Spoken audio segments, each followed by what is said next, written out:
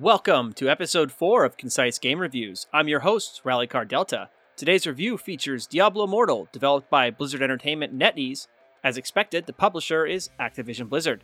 The game in question can be downloaded on mobile iOS and Android, and there's a PC beta client available on Blizzard's Battle.net storefront. Now, on with the review. Blizzard Entertainment revealed Diablo Immortal to the world in November of 2018. In what is now seen as one of Blizzard's most infamous communication blunders, the company revealed an upcoming mobile version of Diablo to a room full of PC gaming enthusiasts. There was really nothing wrong with the idea of mobile Diablo, but revealing it at BlizzCon 2018 was arguably the wrong venue.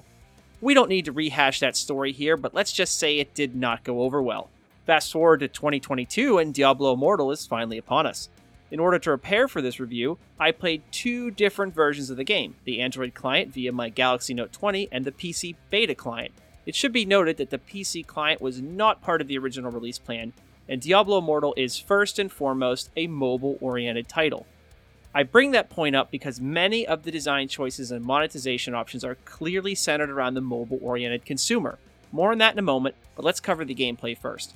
Diablo Immortal is an action RPG quite similar in function to their previous title, Diablo 3. In other words, it's an isometric, action-oriented, monster-slaying adventure. As with most ARPG titles, the story creates a foundation for the game world, but the hook that keeps the player coming back is the real-time combat and constant equipment treadmill, or loot for short. A typical play session will find the player looting dozens upon dozens of new gear choices, and constantly comparing that gear to their current set in a never-ending quest to build the perfect warrior, or mage, or crusader, or whatever class the player chose. Personally, I enjoyed the combat and loot hunt in the game. The developers did a great job of bringing the action of Diablo to a mobile screen. It works surprisingly well. The game also includes a plethora of accessibility and quality of life options. I hope Blizzard keeps many of these features in their next mainline title, Diablo 4. As for the PC version of the game, it was functional. It's definitely not feature complete at the moment, but it does work. We can't end this review without talking about the elephant in the room. How does Diablo Immortal monetize the player? It depends on how you look at it. Make no mistake, the game is a well-constructed mobile action experience, but Blizzard and NetEase employ almost every free-to-play strategy here. There's a battle pass, there's multiple currencies, they offer one-time bundles at discount rates, etc., etc. The encouragement to pay up becomes stronger the longer the player decides to engage with the experience. Remember, this is a free-to-play game, but game dev salaries don't pay for themselves. Ultimately, it comes down to this.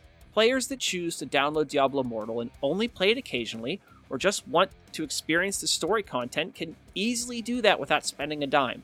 Blizzard includes a ton of free content here that doesn't require monetization. If you do choose to spend money on it, there's absolutely nothing wrong with that. The most controversial part of this game is the intense monetization of the extreme late game experience. It's hard for me to judge what's fair and what's out of bounds, so to speak, so I'll leave you with this. I found Diablo Immortal to be a generally enjoyable experience with excellent production values, especially for a mobile product. I even bought the Battle Pass to essentially pay for the content that I enjoyed.